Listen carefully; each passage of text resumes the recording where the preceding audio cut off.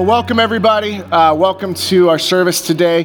We're so glad to be able to spend this time with you. If you are new with us, again, we welcome you, we honor you, we thank you for coming. And we're excited to be able to kind of come back into our series looking at the story and the life of Peter. This is technically our fourth week that we've been since we started the series, but if you weren't with us last week, we took a little break from the series to have an opportunity to pray for the Lewises and to write encouraging notes to them. And I was able to deliver the blanket last week and deliver those note cards with verses that were very encouraging. And then to be able to just pray and kind of sit in some seasons of grief and difficulty that we've been experiencing. And so, but now we're coming right back into our series through the life of Peter called One Small Step. This idea and the hope is that, you know, his life, he had times where he stepped into his calling, and like us, we had times where we misstep and we kind of fall short or we stumble. And then today we're talking about how we need to step forward into that, reminding ourselves of the call that we have.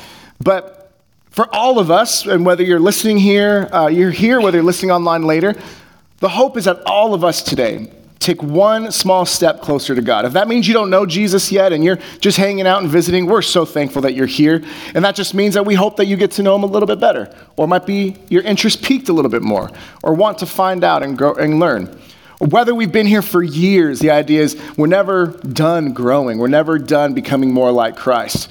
And so the hope is that you would get one small step closer to him as well. With that said, I'm going to ask that you would join me in a word of prayer as we look at John chapter 21 and a few points through the life of Peter that I hope they challenge me, and I hope they challenge and encourage you as well. Let's pray. Father, we thank you so much for each person that is here. We thank you that whether they're here in person today or whether they're here through listening online later, every person who hears my voice is someone who is loved by you, someone that Jesus died for, someone that the Holy Spirit, that you, Holy Spirit, are trying to draw us closer to you. So God, I pray that you would just help every one of us have a moment in which we know this is why I came today. Lord, I pray that as we dive into your word, that I would decrease, that you would increase. You would speak in a personal, powerful, impactful way to each and every one of us. Lord, we love you, and we thank you for who you are. In Jesus' name we pray. Amen. As I mentioned, we're going to be in John chapter 21, but as we're getting there, we're talking today about this idea of stepping forward. And how stepping forward isn't easy. That's part of our main point, but we won't put the whole thing up there yet.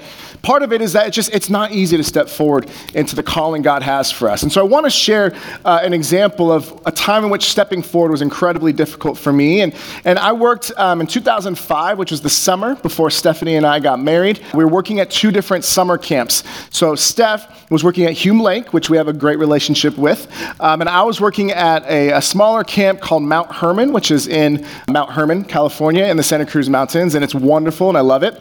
And while we were there, I was a camp counselor, and we would have new churches come in, every single week, and they divided our recreation time into various different types of games. And so one of the days would be pool games. And so, it'd be something where it's like, you get all like 60 to 100 campers all walking on it's a shallow pool, like 3 feet, and have everyone going in the same direction counterclockwise. And when you get that many people doing it, all of a sudden it kind of creates this like whirlpool. And then what they do is they would throw golf balls that had team colors in there. And so you would try to like jump in to try to grab them, but the current would just kind of take you. It was a blast. Then there'd be ones like mud games, which is pretty much exactly what you think it was. And so we'd be in the mud, and they would try to like make you pose for a statue in the mud, and it's just a mess, literally. And then we had my least favorite game. My least favorite day of games is called field games. And it sounds relatively innocuous, right? Like you're just in a field. That should be fun. You'd be wrong. And so there's a huge, huge mat. This is, I don't know. I'm gonna make it up. Let's say 100 feet squared. It's probably bigger than that, but it's huge. And there were 4 teams, and each team would be in one of the corners of this huge mat. And when I say mat, picture like a slip and slide. Like picture kind of that Visqueen material, and it's covered in water and in soap. Like just throw some Dawn soap on there. And in the center of this would be like a kiddie pool size filled with Jell-O. And what you would do is each team would have one representative, and they would be strapped into a harness. And their harness would be attached to the person on the caddy corner, the opposite side of this mat. So if you're like on the north corner and they're on you'd be connected to the person on the south, east connected to the west, if you will.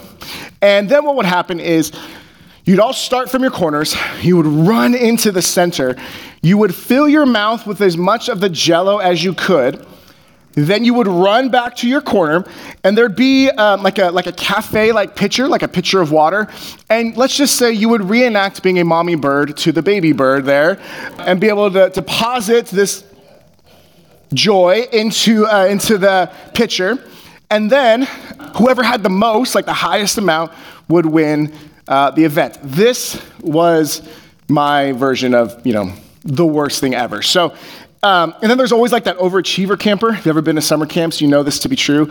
There's always that one guy who always gets like really excited about everything and takes it over the top. And so that guy would be the one that would they would measure it and he's like, now watch this. And he would drink it all down. And I loved him as a human and was sad for him as a person. But, what would end up happening was, the reason I'm bringing this up, is that because you're connected on opposite sides, you would run in, and everything was fine when you were all in the center. When the game started, it was fun, and it was easy, and it was fine. But what happened is once one person starts to run away back into their corner, the opposite person, if they start running, all of a sudden there's this tension. And so then I, was not the strongest and not the fastest and still not. And so there'd be other people on the other team and you would get so close to being a wonderful, loving mommy bird to a baby bird. But then right before you just get shot back because all their momentum was going the other direction. You lose your footing, the slip and slide happens, and you get all the way back to the center where the Jell-O is. This is not a safe game, nor fun, nor anything, but Here's what happened, is that it would be really easy to just give up at that point, right? It'd be easy to do. I'm like, listen, I'm just going to sit here, and maybe you say, okay, my strategy is to just curl myself in a ball and try to be a dead weight so that the person I'm connected to can't reach their goal, right? I mean, you might just say, okay, I don't know what I'm going to do, but I hate this, I'm going to try to figure it out. But what happens is that in order for the game to continue, and if you would forgive the expression, in order for our lives to keep being able to move forward, one of the biggest things we have to do is figure out how do we get back up after we slip and we slide and we fall. The calling's not fun anymore. It's not easy.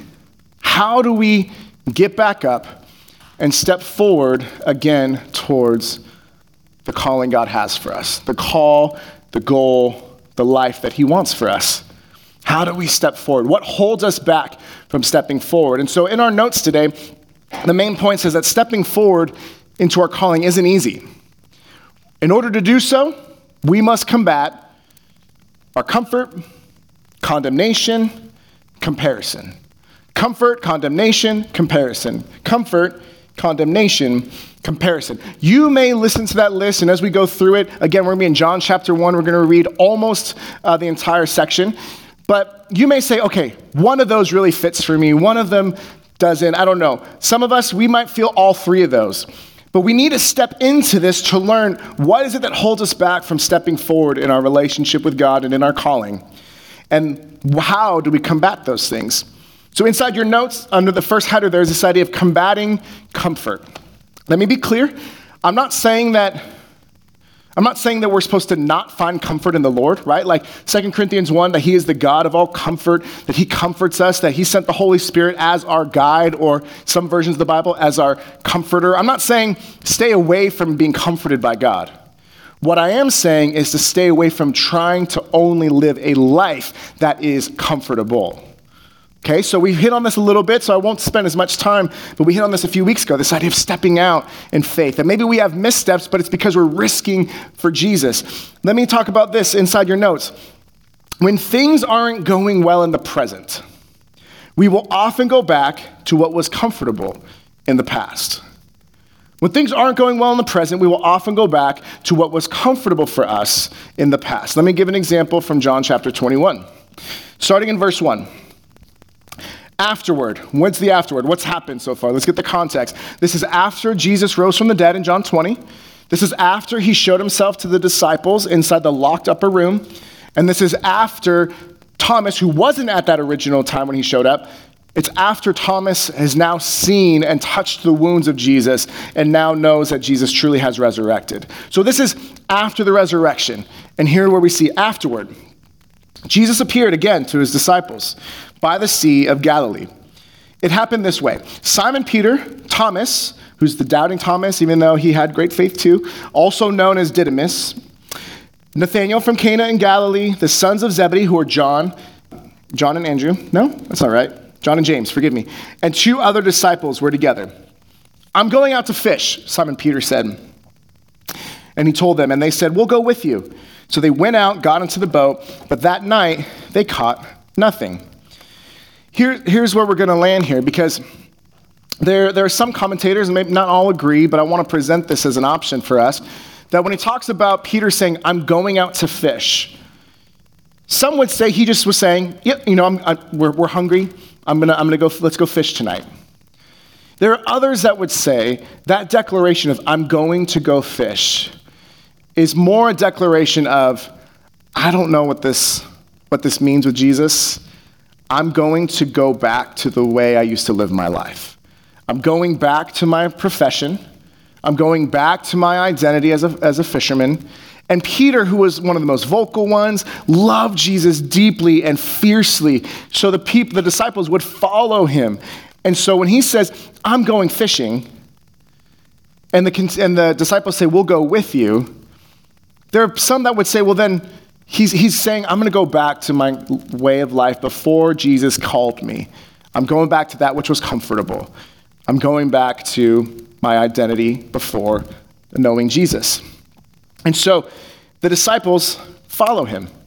They follow him. They say, okay, you lead us and we're going to go with you. And so here's where it's this reminder it's a reminder for us that when things aren't going well in the present, God's not answering our prayers the way we want him to. God's not even responding. He's asleep in the storm. God isn't showing up in the way that we think he would. We're not feeling our time with him when we're reading or praying. And the circumstances around us aren't comfortable. We say, I'm going to go back to how I lived before. Say, hey, you know what? I haven't really gotten anything out of the Bible, so I'm just not going to spend time in it anymore. At church, I'm not really being fed. I'm not going to go to church anymore. Worship music, I'm not really, the Lord's not really speaking to me. I don't feel anything. I'm just going to go back to listen to what I used to listen to. I'm pursuing ministry. I'm pursuing these things. You know what? I'm just going to go back to something else. When things are uncomfortable in the present or difficult in the present, it's easy for us to want to go back to that which was comfortable in the past. An example of this I'd like to share is from Exodus chapter 15 through 16, kind of this whole area in which this is afterward. This is after God sent the people out of Egypt. That the Exodus had happened in Exodus 14, and then they're crossing through the Red Sea, and they make it into the wilderness out of Egypt. And then shortly thereafter, Exodus 15, just a chapter later, we see them talk about how, they started to long for the food that Egypt had because they had onions and leeks and all these different really good food. And they say, we wish, why did you bring us out to the wilderness to die? We could have been well fed in Egypt. And the truth for us that we see in that is how easy it can be that when things aren't going well in the present, we would rather take the temporary satisfactions and the temporary things that made us happy or feel comfortable in the past, even when they came from the place of our captivity. The things that held us back. So we would say we would rather experience our imprisonment again because there's at least some comfort in knowing what to expect, rather than risk, rather than trust, rather than step forward into a life with God that's harder than we thought. An example would be from Shawshank Redemption, when Morgan Freeman's character, Red, gets out of prison and he gets paroled and he's working in a grocery store. Then he talks about how he would spend, after he had spent most of his adult life in the prison, how he would say, I started thinking of ways that I could go back into prison again. Because Even though it's prison, it felt comfortable. Even though we were held captive by our sins in the past before we knew Jesus, it might be something we at least feel comfortable with. And so we might go back to that. But when we do, we've missed sight or lose sight of where God has us. He doesn't want us to go back to Egypt. He wants us to step into the promised land. He doesn't want us to go back to that which was held us captive. He wants us to make all thoughts captive so that we could be set free to do his work and his will. He doesn't want us to go backward to what we used to find our identity in. Instead, he wants us to move forward in our new identity with Christ. That in Romans 12, when it talks about to be transformed by the renewing of your mind, and 2 Corinthians 5, when it talks about how the old is gone and we are a new creation, a new creature, the new has come. This idea for transformed, this idea for new creature, new creation, is this word that I learned in second grade or so is the word metamorphosis. Why did I learn it in second grade? Because that was the year that our teacher thought it'd be great for us to have a little cocoon and for us to raise up butterflies. And the year in which they decided to show us that, butterflies don't have a very long lifespan, which is a great lesson to teach 7-year-olds. And so, it's just this idea of acknowledging that you would know what it was. It was going through this cocoon process that a caterpillar comes in, and then there's a metamorphosis. There's a complete transformation. A butterfly isn't just a different caterpillar. It's a brand new creation. It can fly where the other would crawl. It's colorful while the other one was not. It's brand new. And imagine the butterfly having a rough day and flying around and just this flying thing is hard. I thought this would be a really simple thing for me to do, just to start flying and everyone would love it. And there are people trying to swat at me and I don't know, it's a hard thing. What if the butterfly were to say, what I want to do? I'm going to go back and start crawling around in the dirt again like a caterpillar would. Wouldn't work. It wouldn't make sense. Why? Because a metamorphosis had taken place, a complete change. If we were to go back to that which just made us comfortable, that which was maybe imprisoning us, but at least we were used to the prison, we'd be crawling around in the dirt when we've been created to fly. We cannot go back. And we want to recognize that we can't just try to live a life that was comfortable. So how do we combat this? We see here that we combat this comfort when we remember that Jesus calls us not to live a life of comfort, but a life of obedience and impact.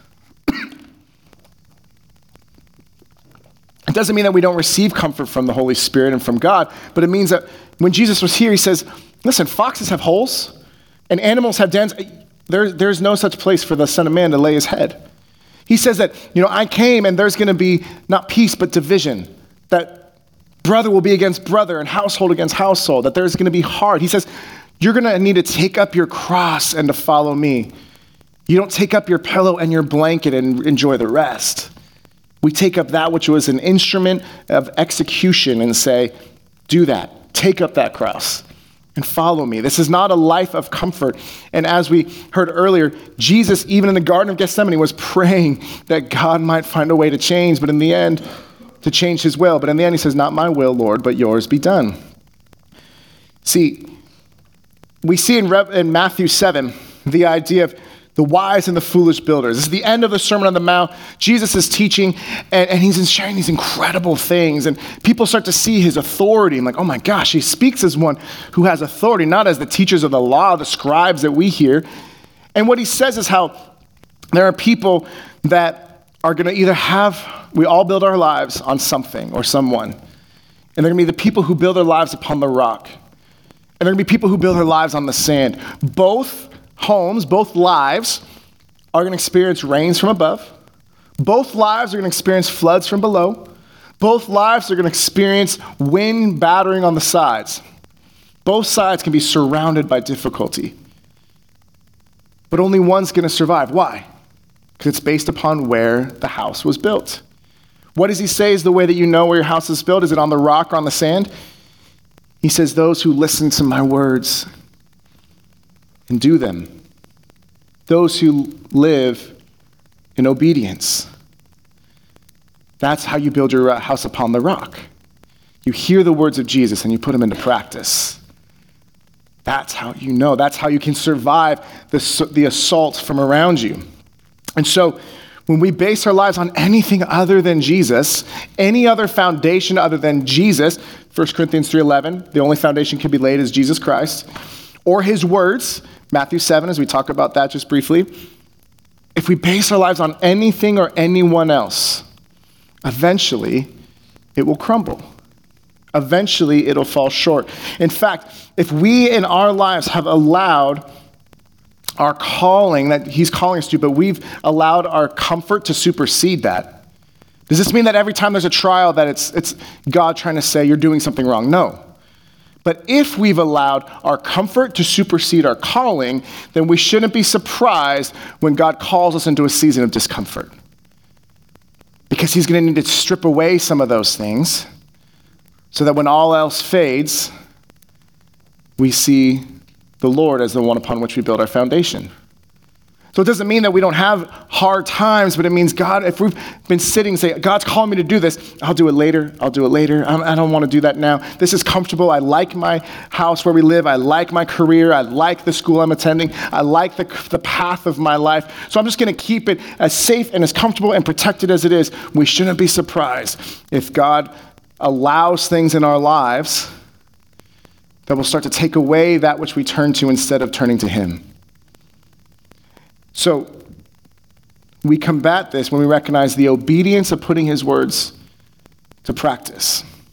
That when he says jump, we don't say how high. When he says jump, we jump. Because how high implies, well, tell me what to do. And no, we just obey. And when we experience these hard times, when the rain comes and the storms rise and the floods rise and the wind batters, and when our foundation is upon the rock, that is often the arena in which God gives us the greatest potential for impact. It's often in our wounds that we become wounded healers. In the same way that Jesus, nail-scarred hands, says, Thomas, feel my wounds, I'm here. He's our wounded healer. And when we recognize our calling isn't to be comfortable, but it's to obey where he goes, do what he says, and in so doing have an impact for his kingdom, that's what Peter was called to. He said in Luke 5. And that's where his call is being revisited here in John 21. We're going to see how the next section here, combating comfort. The next one is combating condemnation.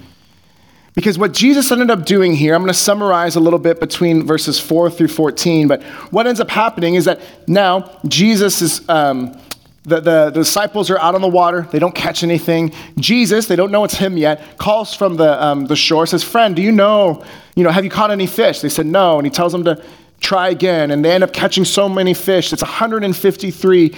And all of a sudden, John remembers. He remembers what happened in Luke 5 when Peter and James and John were called into the ministry by being fishermen that Jesus allowed for this incredible, miraculous catch of fish.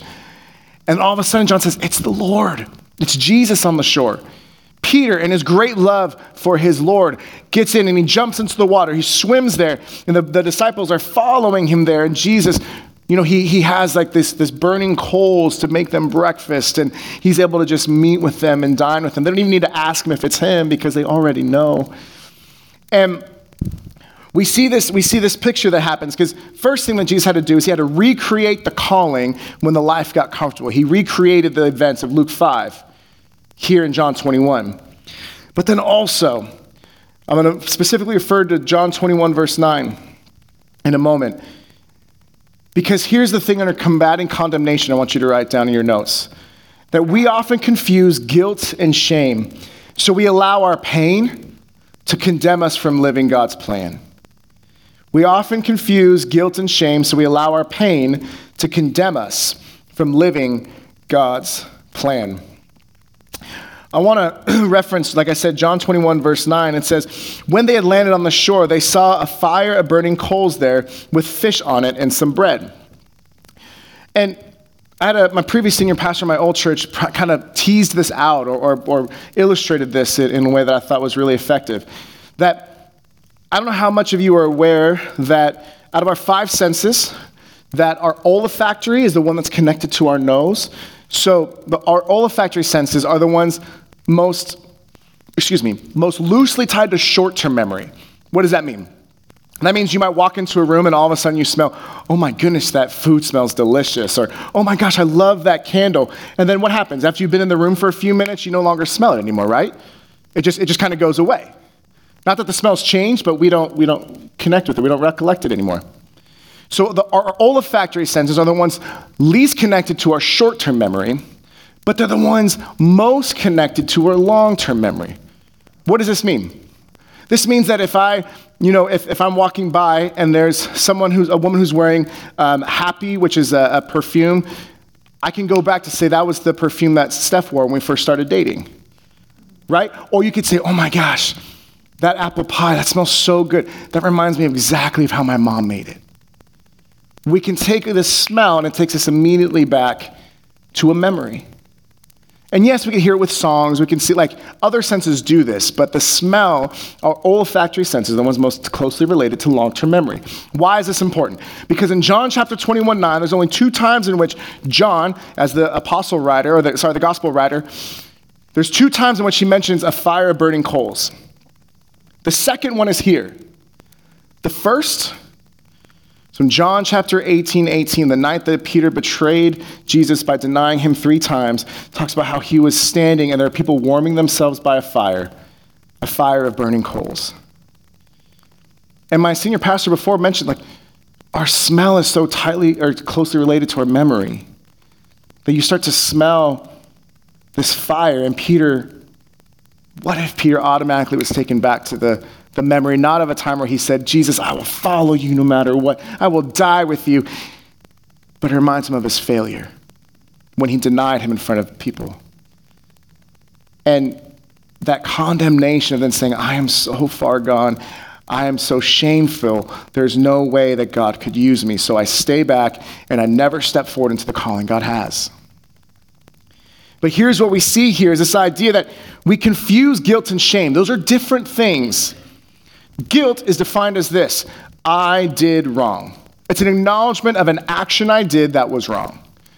I did wrong. So, I took the cookie from the cookie jar, right? Or I said something I shouldn't have said. Or I stole, or I lied, or I cheated. I did something wrong. In contrast to that is the idea of shame. If guilt is I did wrong, shame is the idea of I am wrong. Not I am wrong as in I'm incorrect, right? It's not just an acknowledgement of I'm not right. It's I am wrong because it's a shame-based judgment of the person, not just the action that the person did wrong. Here's why this is important. Because when we have given our lives to Jesus and we know that we've done something wrong, we still sin, we still fall short. So when we do, we confess our sins, and God is righteous and just to forgive us of all of our sins and to cleanse us of all unrighteousness. 1 John 1:9. So we are still guilty when we do something wrong. There's an action and we say, I did wrong.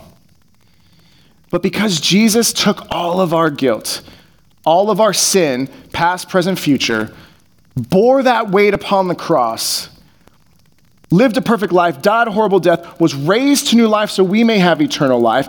And because now when God sees us, when we confess our sins, now he who knew no sin became sin so that we might become the righteousness of God. He looks at our lives and we confess, and then he sees us as washed clean through the blood of Christ. So we are no longer we will say, I did wrong. But through a right relationship with Jesus, we don't say, I am wrong. We need to no longer allow ourselves to be condemned under a sentence of shame. When Jesus took all that shame upon himself, we've been set free. We still confess we did wrong.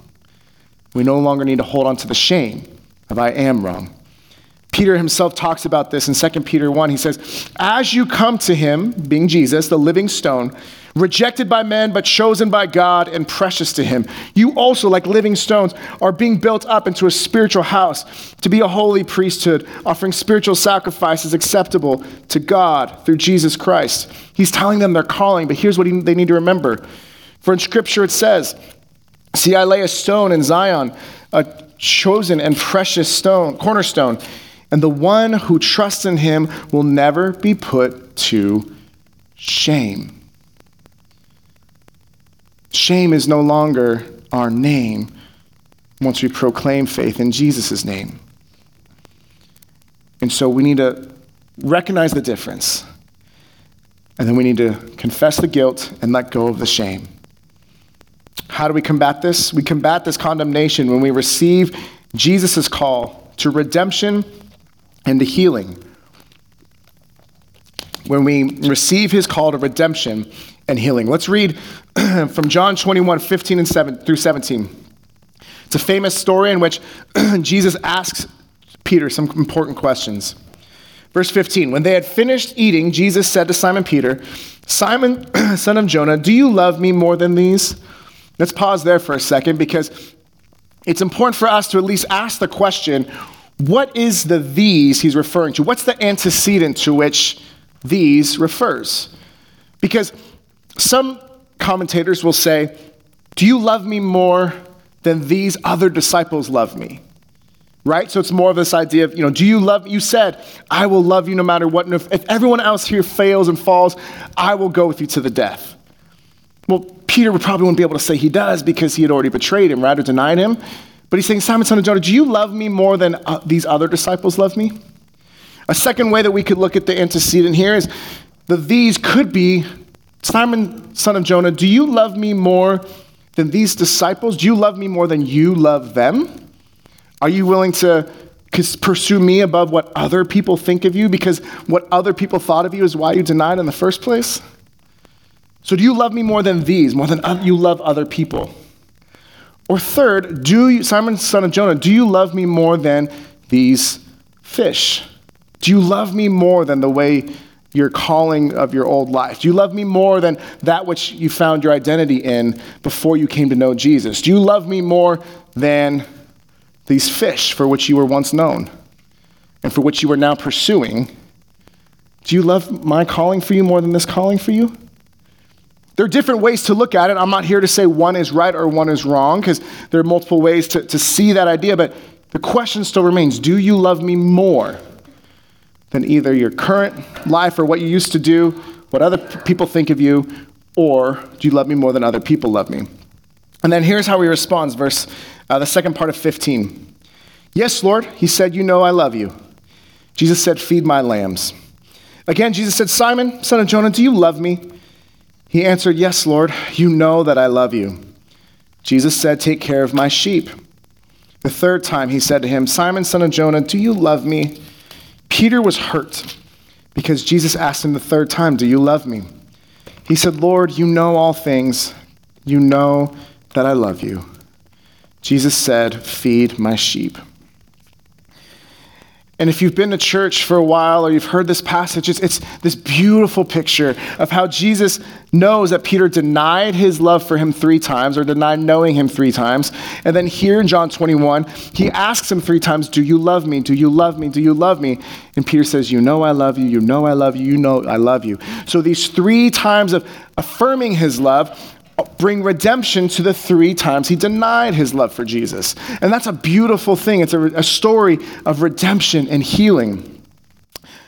But there's one more dynamic of it that, some commentators want to pull out, and my previous senior pastor mentioned this as well, and so I want to look at this here, that what we don't see in the Greek is that there are 4 different words for the word love, right? There's eros, which is romantic love. There's storge, which is like family love. There's phileo, which means like brotherly love. Philadelphia, brotherly love, city of brotherly love.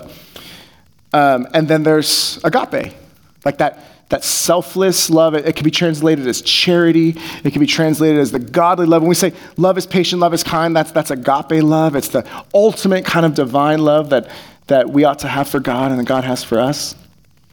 In verses 15 and 16, Jesus says, Simon, son of Jonah, do you agape me? Do you have this highest level of love, this divine love? Do you love me to this degree that you ought to love me because I'm God?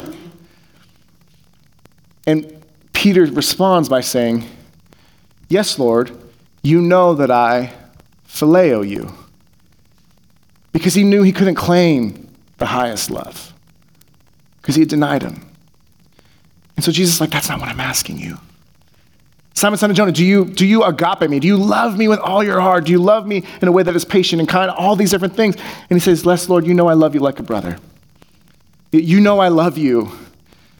And so then Jesus hears him respond that way. He says, okay, then feed my lambs. Take care of my sheep. Feed my sheep. Which is so clearly a connection to the idea that leadership in the Old Testament was very closely related to the idea of being a shepherd.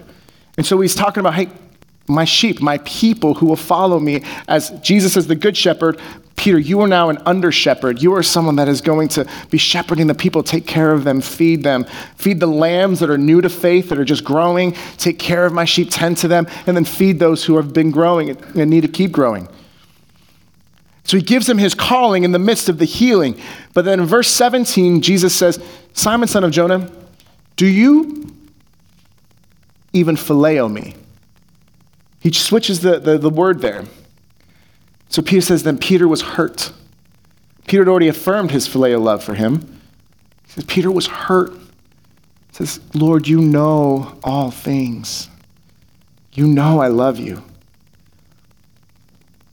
And it's through this affirmation that Peter had to be redeemed and restored and healed to say that, go feed my sheep. The highest level of love that Peter was able to proclaim, Jesus says, I'm going to take that, and your calling is still going to come out of that.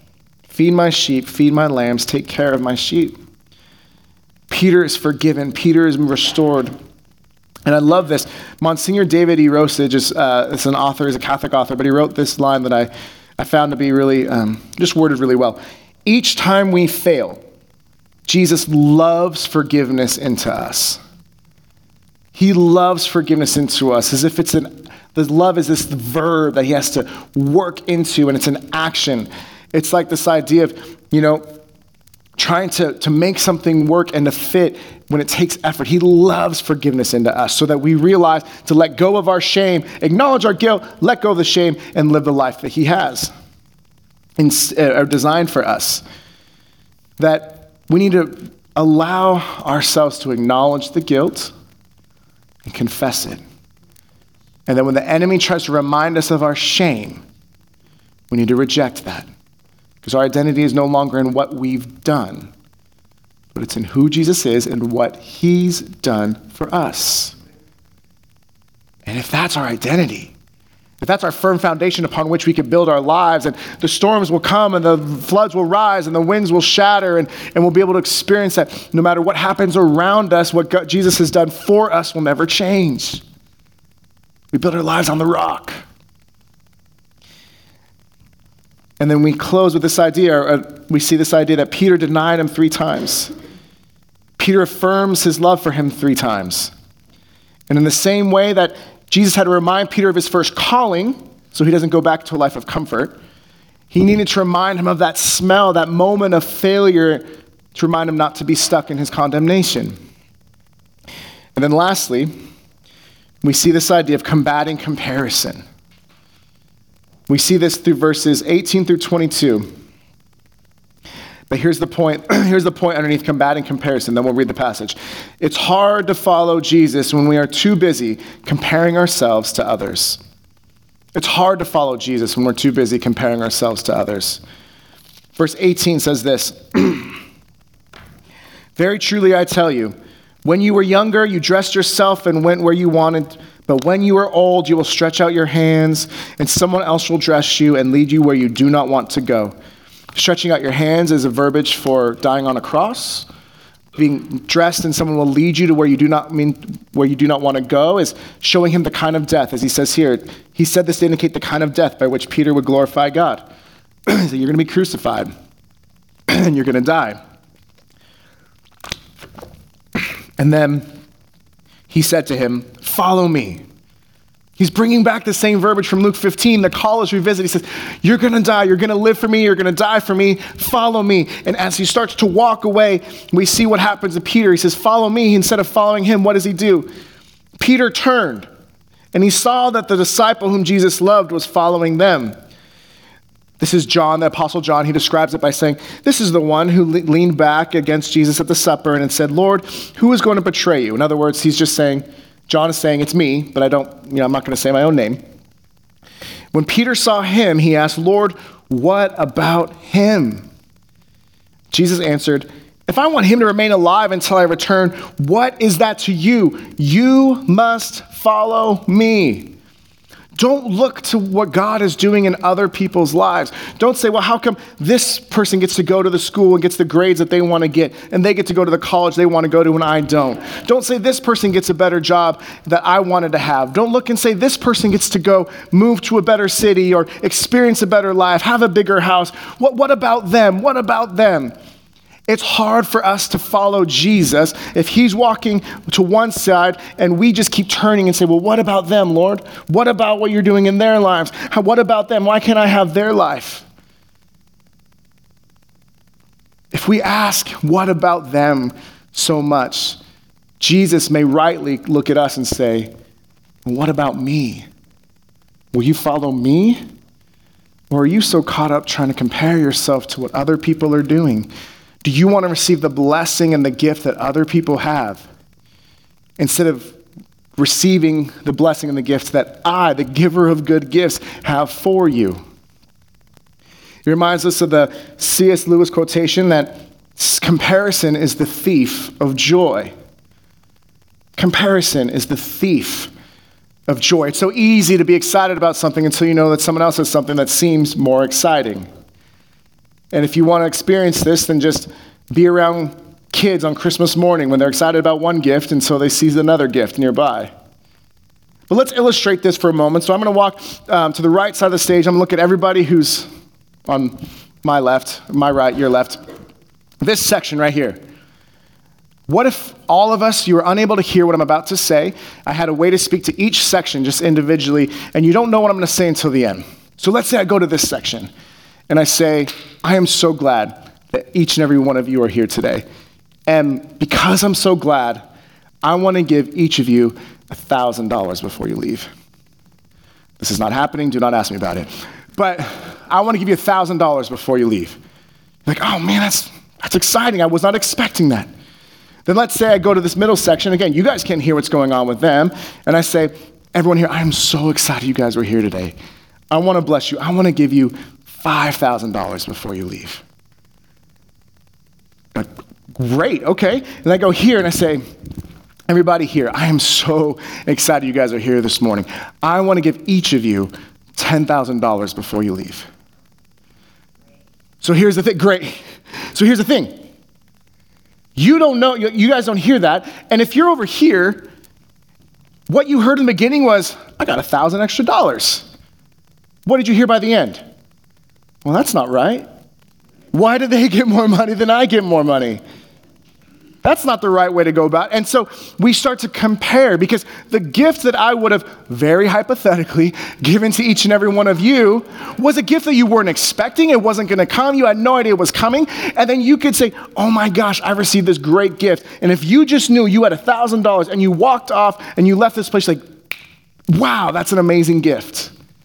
You here in the middle, when I gave you $5,000, you might say, "Wow, that's incredible. I had no idea that was coming. And I'm so happy that you so generously, hypothetically, gave me this gift."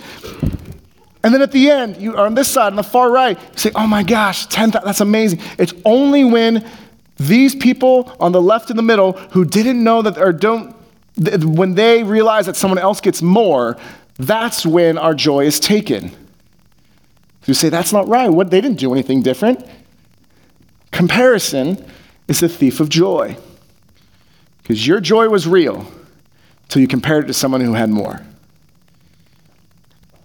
And if we are trying so hard to live someone else's life, to receive the gifts that God gave to someone else, and we want to receive those gifts for ourselves, We want so badly to have the calling that the more famous people in our field of industry have, or the bigger impact that, I look at other church pastors and they're huge churches, like, oh my gosh, think about the ministry and impact they have. And imagine if I'm following Jesus, I say, well, what about that pastor? What about what they're doing? What about their impact? And Jesus says, don't forget, what does it matter to you what I do in their lives? I have something for you. What? Don't ask what about them. What about me, Jesus asks. Will you just follow me? It doesn't matter what they say. You must follow me, as verse 22 says. That's your calling. That's what we're called to do. Don't compare. Don't condemn. And don't fall for comfort that the world has to offer. Instead, we look at this. We combat that comparison when we remember our call is to follow Jesus, not to follow the followers of Jesus. Not to follow those around us that seem to have things better. And you could even extend that point to say those who don't follow Jesus but seem to have everything that we want. We can't fix our eyes on the author and perfecter of our faith and on the wind and on the waves and on everything surrounding us, or else we sink. But we can fix our eyes on the author and perfecter of our faith and obey when he says to go, have an impact no matter where we go, be redeemed and healed when we've fallen short in our guilt, and to be able to fix our eyes upon him and not on comparing ourselves to the blessings that we want someone else to have. Because with the $1,000, $5,000, $10,000 example, or with the gift of your life, when we look at comparison and we want what someone else has, one, it means that we are not living in gratitude for the gift. And two, imagine the rejection of the giver who wants to give you good things. And you give them this good thing, or you're receiving this good thing, and all you can say is, I want the other thing. Someone buys you a gift and you just hide it and you never use it, you're not receiving the gift properly. So I want to close with this poem that was written by a guy named Malcolm Gate called St. Peter. And it kind of summarizes our passage and summarizes a bit of Peter's walk and how Peter still stepped forward even when things weren't easy. And in so doing, we need to combat our comfort, our condemnation, and our comparison. Here's what Malcolm Gate says in his poem, talking about St. Peter. Impulsive master of misunderstanding, you comfort me with all your big mistakes, jumping the ship before you make the landing, placing the bet before you know the stakes. I love the way you step out without knowing, the way you sometimes speak before you think, the way your broken faith is always growing. It's beautiful. The way he holds you even when you sink. Born to a world that always tried to shame you, your shaky ego vulnerable to shame. I love the way that Jesus chose to name you before you knew how to deserve that name. And in the end, your Savior let you prove that each denial is undone by love. We have to let go of our comfort, let go of our condemnation, let go of our comparison so we can take hold of his calling. 2 Peter 1 talks about the importance of remembering our calling and the effect that it has. Therefore, my brothers and sisters, make every effort to confirm your calling and election. Peter's calling had to be reminded, Luke 5 and John 21. Confirm that calling, and he's the one writing these words. Confirm it, remember it, don't forget it. For if you do these things, you will never stumble, and you will receive a rich welcome into the eternal kingdom of our Lord and Savior, Jesus Christ. Let us pray. Heavenly Father, we thank you that you are here in this place and that you remind us of the calling you have for us, just as you reminded Peter of the calling you have for him. May we, Lord, take one small step today forward, away from wanting to live lives that are comfortable, away from condemnation and condemning ourselves, and one step one small step forward away from comparing ourselves to others. Instead, may we receive the calling you have. May we receive the redemption and healing you want for us. May we receive the blessing and the gift that you have and not compare it and allow that comparison to steal our joy. So, Father, I pray that we would seek you first and that we would be able to receive the calling that you have for us to build our lives upon you as the rock. And in so doing, be able to experience the redemption out of the grave and the glorious day that you have for us. We love you. It's in Jesus' name we pray. Amen.